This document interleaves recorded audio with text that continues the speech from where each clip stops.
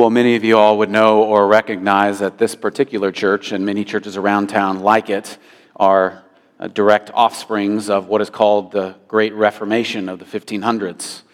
Now, when people think about the Reformation and pertaining to church history, how they think about the Reformation came about, they imagine a couple of religious nuts or zealots who got others to blindly follow them in order to seemingly topple the Church of Rome. One reformer wrote that God does not destine us to a quiet life here below, but He calls us to peace on the part of Christ Jesus and calls us to war on a part of the world. He calls us to suffer because of His word. And God certainly did a great work through many of these men and women who helped reform the church and help bolster others come to faith and toward repentance in Christ because of understanding what the Scripture says. God certainly did a work in them and changed them. He converted them, and then we see, understandably, that He placed them in a position of power, but this power wasn't necessarily knowledge. It wasn't that these guys were just smarter than anyone else in the 1500s. This power was their understanding of what God had said to His people in His Word, the gospel of God through the testimony of God to then the people of God. His very Word was their power. The reformers were swept up by God. We see this tremendously, where He revealed Himself to them in amazing ways, but in a consistent way through His Word, where He gave them fuel and life in order to die, where centuries of influence would come after them. Now, over 6 centuries ago, these glorious truths that these reformers held on to and wanted others to know, these glorious truths weren't widespread. The truths of the Scriptures weren't widespread because people weren't allowed legally to read them in their own native language. In England, for example, it was illegal to read the truths of the Bible out loud in your own tongue. Now, our Scriptures, which were originally written in Hebrew and Greek and parts in Aramaic, were not allowed to be translated either in anything other than Vulgate Latin. And they could only be read by officers of the church. Now, with this, there was an understanding where a guy named William Tyndale just couldn't stand it any longer. He intently evangelized to people all over London where he wanted them to be exposed to and to hear about the grace and the mercy of Christ, to the point where, using the intellect that God gave him, he sought out, even under the sword, if you will, of the state, to translate the Bible from Latin to where the people in England could hear them. He wanted people to know God through His Word. You may even hear about his legacy today, that the Tyndale translators, where they go into all parts of the world seeking to translate the Scriptures into people's native tongues. It was his driving passion for people, common people like you and me, to be able to read in their own language what was formerly bound in Latin, and it ultimately cost him his life. Now, we can think about stories of people like William Tyndale, or maybe even other people from our own church who sought to evangelize those in a different tongue. But when time was spent, we recognize, meditating on Scripture, consuming the truths of God's revealed Word, we become recognizing that it wasn't just William who became more like Christ, and it wasn't just maybe your spiritual hero who became or who grew in godliness, but we recognize that anyone who places themselves under the authority and inspiration of Scripture will become slowly and surely more like Jesus altogether. Our growth in holiness is not bound by following another form. Our growth in holiness is through God's very Word. And so it was people like these giants of the faith who sought none other than to help people understand what God's Word really meant. Now, in 1978, there was a collection of about 300 pastors who got together in Chicago because the Bible was under attack from its authority and its usefulness. People thought that the Bible wasn't as useful as it once was. There was modernism seeking in order to destroy the power of the text. So these men all gathered, professors and pastors and lay people in Chicago in 1978 and formed what is known as the Chicago Statement of Biblical Inerrancy, where they set out to define what Scripture says to be true, and then sign their name by saying, we fully believe that the Bible is absolutely true and all that it intends for us to grow in holiness. And one of the things that they said is the Holy Spirit, the Scripture's divine author, both authenticates it to us by His inward witness and opens our minds to understand its meaning. goes on to say, being holy and verbally God-given Scripture, or our Bibles, is without error or fault in all its teaching, no less in what it says and states about God's act in creation, about the events of the world history, and about its own literary origins under God, than in its witness to God's saving grace in individual lives. Now, you and I can read statements like this, hear about these reformers of the faith, and be stirred up towards great vigor. With these people centuries before us, we recognize that they understood that these bold truths needed to be taught and proclaimed to everyone. We live in a world that needs to understand who Christ is. We live on a daily basis. Even those of us who call ourselves Christians, we live on a daily basis recognizing that we need to continue to understand all that God says about himself. Why? Because our scripture passage this morning brings up the question where Jesus looks at people who he's taught now for several days or even months, possibly even a year at this point, and says, do you understand what I've just said? The tension that you and I face at different times throughout history, the tension that you and I face is we have to replace ourselves under the authority of Scripture and ask, do we understand what this text says? To such a degree, do we understand who Jesus is altogether? We have before us the truth that Jesus was telling them then and toward their faces. Think about it. What Jesus was really saying to this audience, we have that very truth before us in God's holy word. And with this, I hope you'll understand two things from our passage this morning, where Jesus asks this basic question, do you understand? Two things from our passage this morning. And they could be seen as two separate things, but keeping them all together, they're carefully placed together by Matthew in order to present Christ as king and bringing in his kingdom and fulfilling all of the Old Testament. Jesus, in our passage, wants you today to do something. Jesus wants you to do something. It's not just like this faith that we need to take no action on. He is calling you, us today, to do something. And by doing this thing, you'll be kept from spiritual harm and eternal damnation. So the first thing that Jesus wants us to do is he wants us to know who he is and understand who he is. So if you're using a Bible, I'm going to be going through verses 51 through 52, and then Lord willing, 53 through 58 for the rest of the sermon. But here we see that Jesus is calling us to do something. Think of it. The Son of God himself, after saying all kinds of words about the kingdom of heaven, finally looks at his audience and says in verse 51, have you understood all these things? J.C. Ryle of London says the mere form of hearing a sermon can profit no one unless he understands what it means. He might just as well listen to a blowing of a trumpet or a beating of a drum. He might as well attend a Roman Catholic service in Latin where he can't understand anything. His intellect, though, must be set in motion. His heart impressed. Ideas must be received into his mind. He must carry off the seeds of new thoughts. Without this, he hears in vain. Jesus is calling us to do something. He says, have you understood all these things? Christ is calling through this question of do you understand? He's calling you to know the transformative meaning of the very words that he has been speaking. For weeks now, he has been demonstrating to us in Matthew's gospel all of these signs and understandings of the very kingdom of God. And before that, he taught what his people, if they would follow him, how they were supposed to live and how they were supposed to act and how they were supposed to worship him according to what he says. And then it's like he turns to them like the professor at the end of the class who's just done a crazy amount of math on the board, says, do you understand? And in their case, they said yes. It's so important to see this point clearly because there's so much intentional and accidental ignorance within the church today. We are a part of the most illiterate generation of church attenders in all of the world. Even people who didn't even have the Bible translated into their own language know more than we know about the Scriptures.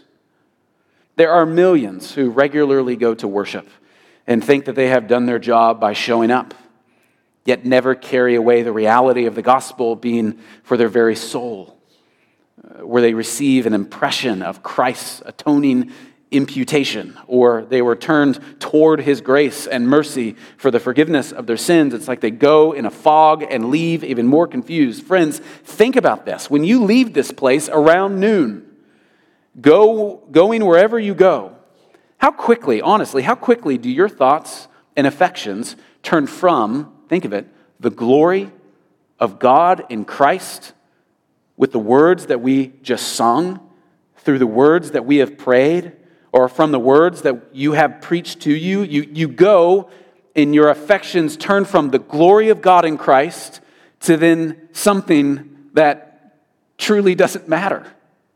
How quickly does that happen?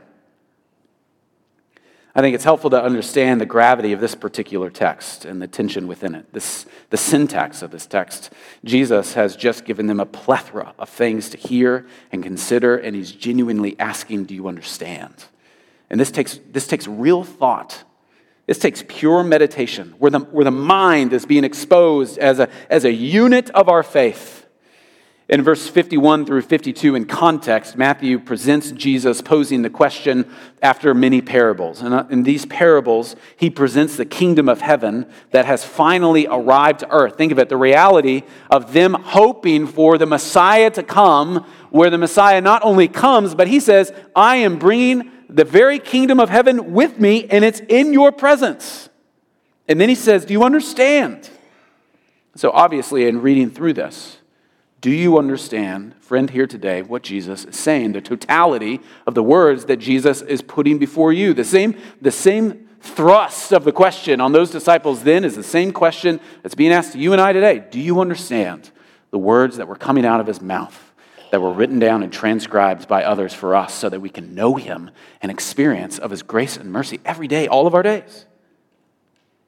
Where do we often go off to? We go off to a game or a nap or off to eat, but left behind is the understanding of heaven's kingdom and king who saves sinners from a previous understanding of pain and hell. In verse 51, the disciples who heard Christ's word who hear Christ's word and question respond with yes. And I hope today, and each time this church gathers, we're to be careful and courageous with our own soul's consideration of the words of God. Do we understand his truth this day? Friend, watch your soul. Watch over your soul with this question. We're to gather and pray and praise and preach not only in body, but also what's a part of our body is our mind, with reasoning. We show up and worship with our heart, with our conscience, with our soul, but also with our mind. And let's be quick to ask ourselves, what have I got about the gospel from this sermon?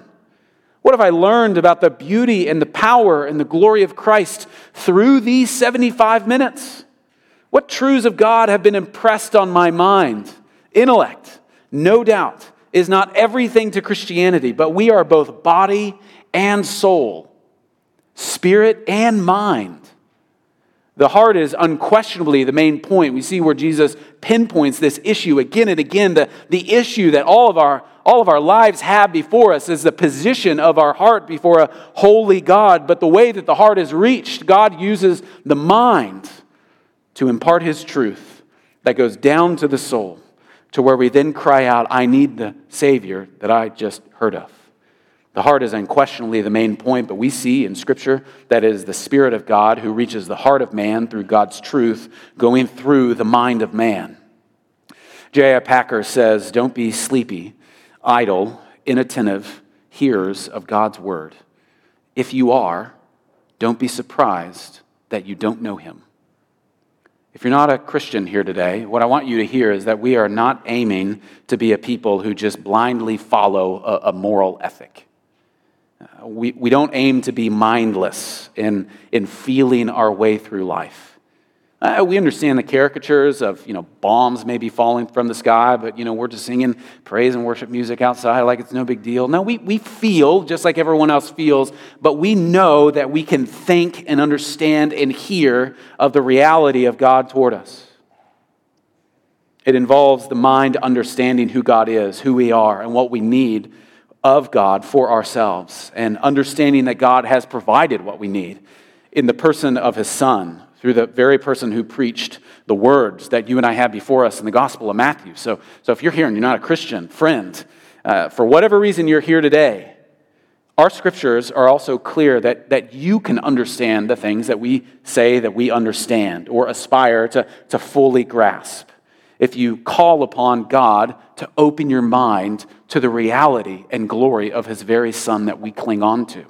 What we have is not out of reach from you. God says that in the same way that we receive it, you also can receive it. That if you confess to the Lord and place your faith in him, that your mind will be opened to the reality and glory of his Son.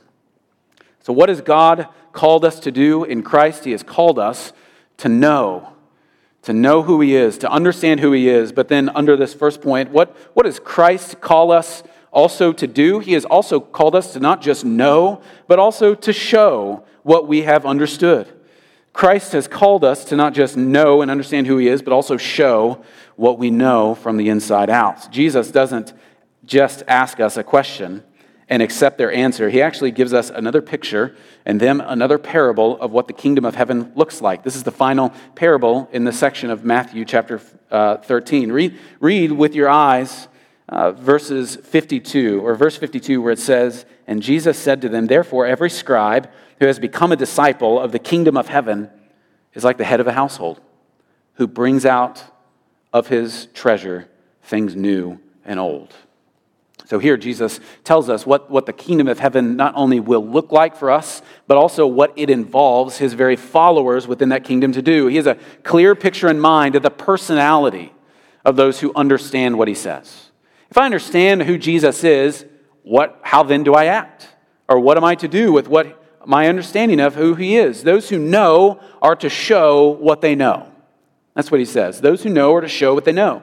Within the kingdom of heaven, disciples or followers of the king understand the grace of the kingdom to such a degree that they show and tell of all of their treasures, both what are seen as old and new.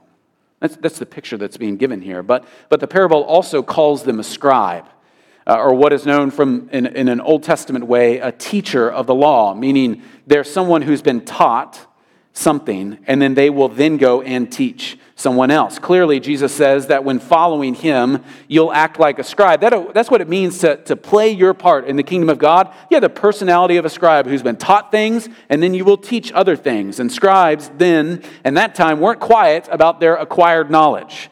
I don't know about you, but anytime I learn something that may seem even small, what's the first thing that you do when you learn something? You want to go tell someone, look, I just learned how to do this. I remember the first time I changed the oil in my truck, oil all over myself. I called everyone I knew, and I changed the oil in my truck. I didn't put any oil in it, but I got the oil out of it, and I thought that was cool, even though it was just a screw that you unscrew.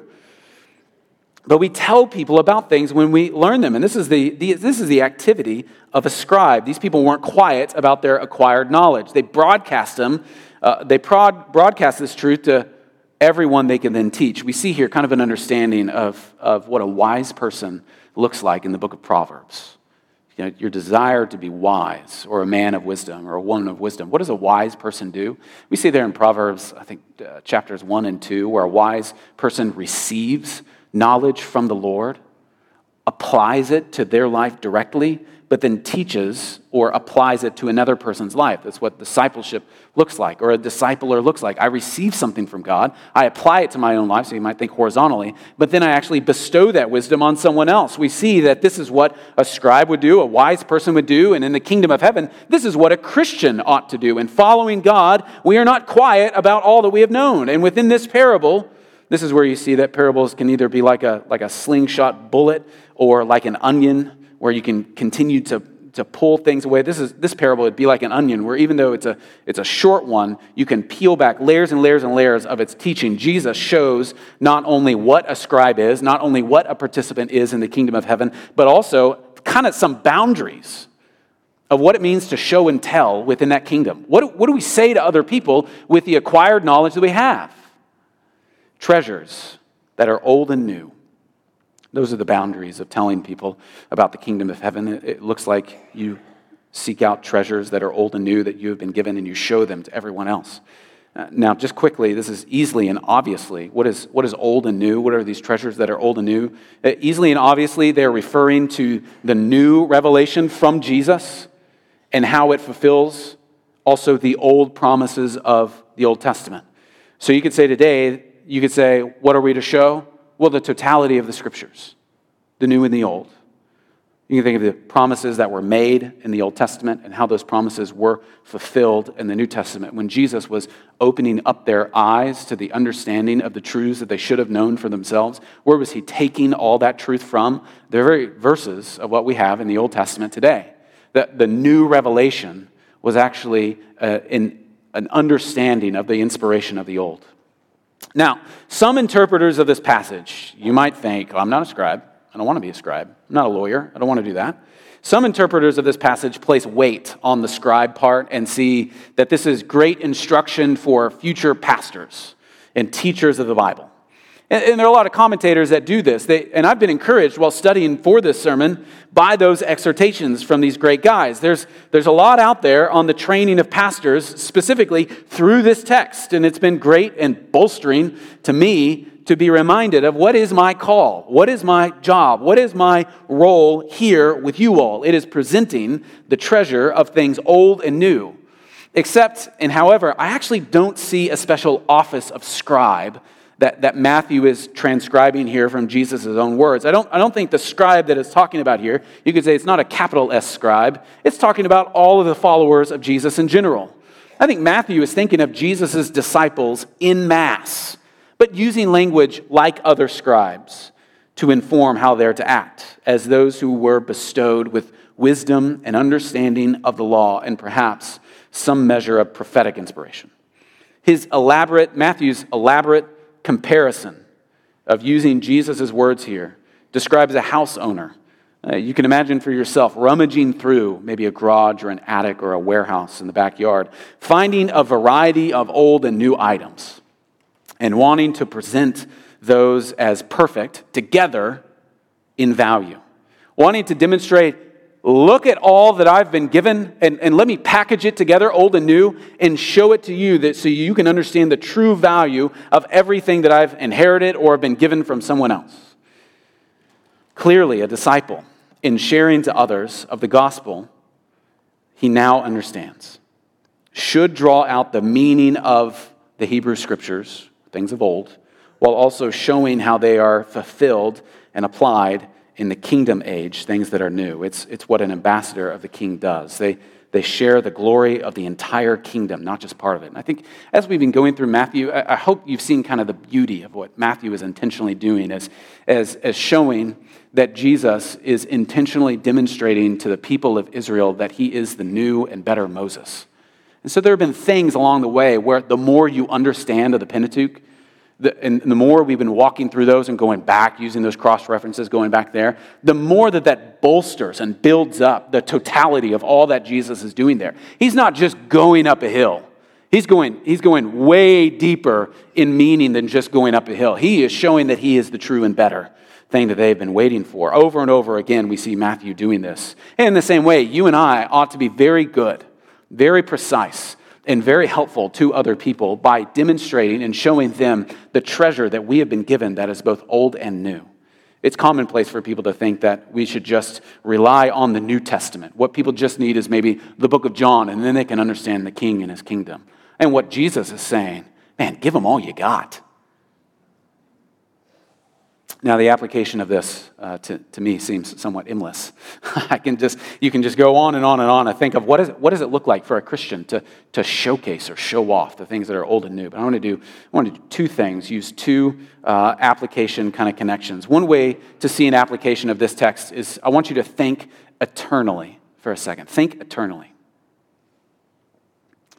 Think of the reality of a man who is rummaging through a house and is eager to show those things new and old. Now, most of you know that my dad has terminal cancer, and we're all at the beginning of an unknown timeline, though it feels very short all of the sudden, because we thought what was be 20 or 30 years may not be 20 or 30 years. So, of course, he and I talk about his end. We did so even on the phone on Friday. And I don't know what I'll be like, but I know that I will preach his funeral. I don't know what I'll be like in the moment, but I know I'm getting up here and saying something. And I'm humbled that I get to preach every week to him when he's not homesick until he finally goes home forever. I never thought that this would be part of my pastoral ministry, to be the preacher of my dad's own funeral, much less to be the preacher of my dad's final days in life. But it is, and it's great. It's a lot of pressure, but it's wonderful. And I've done a lot of funerals since coming to Enid, and I didn't expect to do those either on that kind of rate. But between doing funerals for babies and even burying our own, and doing funerals for elderly saints who have been a part of this church for decades, I think that funerals can show themselves to be very, very sad, and they ought to be sad. In around 15 funerals that I've done in the last 2 years, they all must be sad. But some are sad for 2 reasons. All funerals are sad because someone has died. Death is an awful thing. Death is not how things were supposed to be. It's sad. All funerals should be sad. It drives me nuts when people get up and they want to make this about some happy-go-lucky time. And it's like, someone had to die for all of us to be here. It's okay to cry. But funerals are also sometimes sad for how people often remember those that they love. People are oftentimes seriously sacrilegious when they remember or sometimes talk about their loved ones. Think about it. What are the things that you want to be said of you at your own funeral? And we very often see people say some of the silliest things, don't they? Maybe they're just caught up in the moment. Maybe they don't know what to say. But they say some of the silliest, though heartfelt things. And I don't know what I'll say at my dad's funeral. I've thought about it a lot, but I don't know what I'll ultimately say. But I know the comparison I'll give. He's a man who's been given great treasure. And at least to me, he was like a scribe who loved God's truth and who loved showing the glory and value of that old and new treasure. Friends, that's the gravity of this text here. What does a Christian do? What are we to be like in this full life that God has given us? You and I have opportunity to do so much stuff on a daily basis. And some of it is really cool and some of it is just pointless. But what is it that we're called to do with the knowledge that we've been given? It's to show to anyone the old and the new. This text has those of us who understand the message of Christ anticipate the day where Christ will be in the heavens, and we're to be housekeepers of his kingdom. We'll be those who have, and it's there that we're called to hold out the things of his glory. The gospel has us being given grace in Christ, new life. Our new life in Christ is like a treasure beyond what we could ever put a value on. And in response, because it was brought to us not by work or our own desire, our response as a believer is seeing eternally the perspective of others who are spiritually so impoverished as we once were. Our response is to know grace in such a way that we now hold it out and ask God that they would be granted the understanding that we have been given freely because of his grace. Christian, do you think of the grace that you've been given by grace? And do you think eternally when you look out or around and see many others? Do you understand the value of the kingdom, the treasure of the kingdom of God? Matthew poses the question through a series of parables. Do you understand his words? And if you say yes, do you act like this final parable who seeks to show and tell? Another way to see an application of this text is thinking about the here and now. So first one is the eternal perspective. Let's think about the here and now. A couple of weeks ago, a sermon was preached at a large pastors' conference in California where the charge was continually given by all the sermons there that we are to be unashamed of the gospel because it is the gospel alone that has the message for salvation. So you think of it, the picture here of a pastor's conference, which typically pastors' conferences are just, tips and tricks of the trade, do this and you'll love your church, or do this and maybe your church will love you, or whatever. But in this particular pastor's conference, it was just the gospel over and over and over again. I don't know if you've ever seen a professional baseball pitcher warm up. It's kind of a surprising thing to see a professional baseball pitcher warm up. It begins as a subtle, very meek process. A phone call is made between a dugout and a bullpen that's 400 feet away, and then two guys, grown men, go out there where then they stand about 10 feet apart, and they work on the wrist first, where they just flip the ball to each other a couple of times, and then it becomes an elbow slot thing, so you start warming up the arm a little bit more. Maybe you go over the top more, and you start walking back to the point where you are now standing on a mound, though not throwing full speed, but warming up to where your body can then throw. But then at some point, you, like a racehorse, gallop onto a field, and you know that that batter has been waiting for 5 or 10 minutes for you to throw your best at him. You can't just throw a changeup. You've got to bring the high heat that even he, who has been waiting on you, cannot handle. And a preacher stood at a pulpit a couple of weeks ago as if taking the mound, and about 50 minutes into his sermon, he looked at all 5,000 men in attendance and reminded them of this, that in the beginning God created everything and it was good. And God put man in the garden in order to keep the garden that God had given him, and he gave man command over the garden. And God held out to that man that if he had perfect, perpetual obedience towards him, then he would give him full and eternal life if he kept it, and death if he didn't. And if he didn't keep it, he would then be banished. And this man didn't keep it because he ate of the fruit that he was forbidden to have. And because he ate, because of that one man who sinned, sin entered the world. And death through sin came to all of us. Everyone born from that man through ordinary generation inherited that man's sin nature.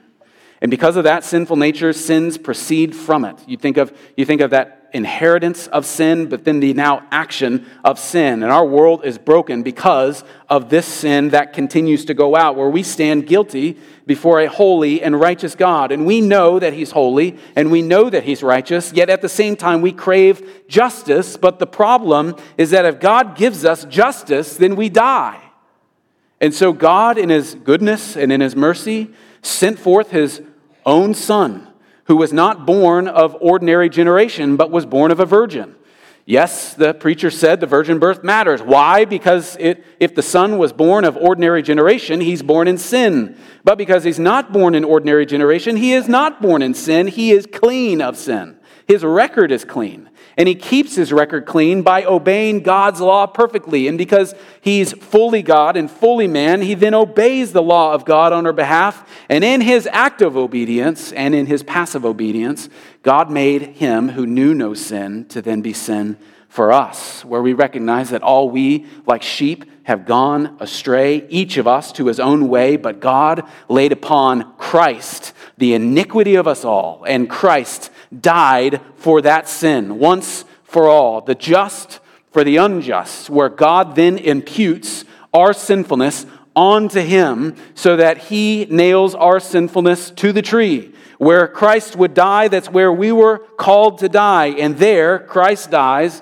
but would then rise on the third day for the justification so that we may be declared righteous to the ends of the earth. But there's another imputation, the speaker went on to say. The righteousness of Christ, his righteousness, is actually imputed onto us so that God can be both just and the justifier of the one who places faith in Christ Jesus, so that all of those who come to Christ may enter in, so that all of those who put faith in Christ might be saved, but not only saved, but also sanctified, because Christ is the firstborn of many brothers. We're justified and we're adopted into the family of God. And being sanctified, whereas we are his children, we begin to build a family resemblance, being transformed into the likeness of Christ. And by this, we're further sanctified through this life by the very same gospel that saves us, until one day, as if there's not just that good news, when all is said and done, we're not just saved from the penalty of sin that Christ gave us on the cross.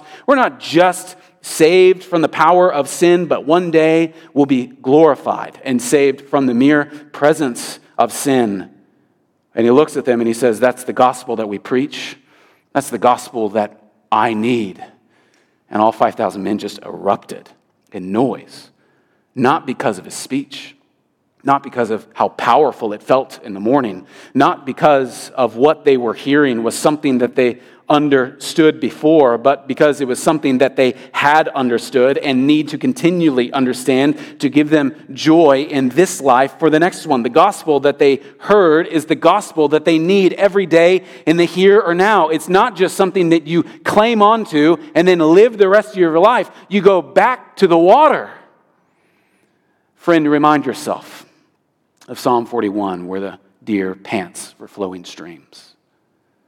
The panting of a deer is not just because he is tired, though he is. The panting of the deer is because he is running from his enemy. And one thing that happens when a deer pants, like you and I, you are breathing out carbon dioxide, which has a scent that flies from it. So as this deer is running away from his enemy, he is actually setting a trail where his enemy can finally find him until he submerges himself in the good water that we need to drink from every day. There is a fountain full of love that ought to consume our hearts every day. J.C. Ryle says, "I am convinced that the world needs no new gospel. The world needs nothing new, but something that is continually bold, full, and unflinching. What the world needs are the truths from old paths." New feet on old paths. Okay, now remember here the audience and the circumstance of people who hear Jesus speak this. Remember that Jesus is asking them, do they understand?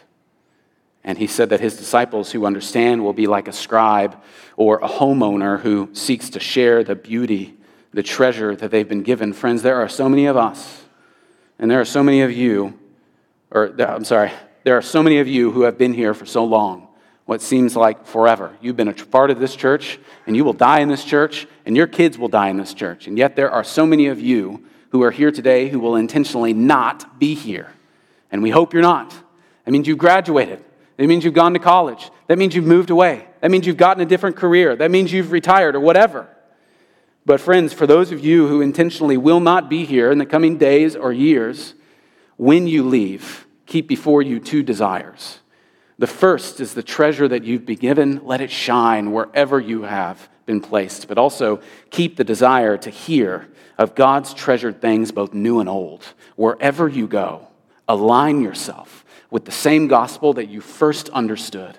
Place yourself under the shared shepherding of men who will teach God's truth through the lens of God's complete and full word. The most abundantly beautiful place you can find yourself in anywhere you go is in the company of a gathered church, the house of God. You think of this guy rummaging through his house, the very house of God who submits itself to God, who's revealed himself to you through his Holy Scripture. Think of all the things that'll make another city attractive. If you were to choose to move there, schools, activities, real estate, friends, accessibility to family or friends, opportunity for growth. But friends, as you go, and a lot of you are sitting over here, but wherever you find yourself sitting, I want to encourage you as you go, consider God's true treasure, old and new. Consider seeing the church as a fundamental, primary part of your walk towards Zion, so that when you are there, you will recognize the King in all of his glory. Consider that a mainstay as you network and research. Consider placing yourself primarily in the company of other believers who ask you regularly, friend, do you understand? Well, I've run out of time, and I have 6 verses left, so we'll pick it up next week. But as you think back to the Reformation, where we see people like Tyndale and Luther and Calvin, what were they fundamentally aiming to do? These men, they wanted to reclaim the ability for you to understand God through his word. Calvin preached every day. Every day. The guy was a monster and taught theology in the afternoons. Every single day. Luther spent time training pastors, translating the Bible, writing treatises on the book of things like Galatians. Tyndale translated the scriptures until he died, and fundamentally, men like these reclaimed the desire for the church to seek the people to understand the gospel through worship.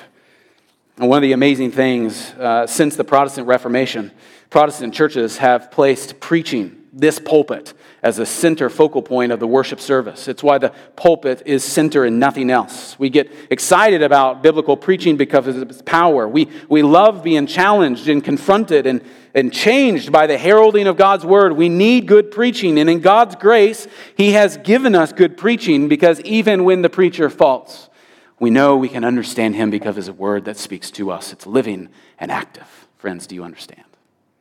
Let's pray. Our gracious and heavenly Father, we thank You this day for Your truth that does not go out in vain. And we ask that You would speak to us and guide us to understand more of You than ever before. God, open our eyes to the mercy and the goodness of Your Son. Open our attention and desire towards the fellowship that You have placed us around. Oh God, our God, we ask that You would continue to pour into our minds so that our hearts can be opened to Your marvelous grace. We pray this in the name of Your Son, Jesus, our Lord. Amen.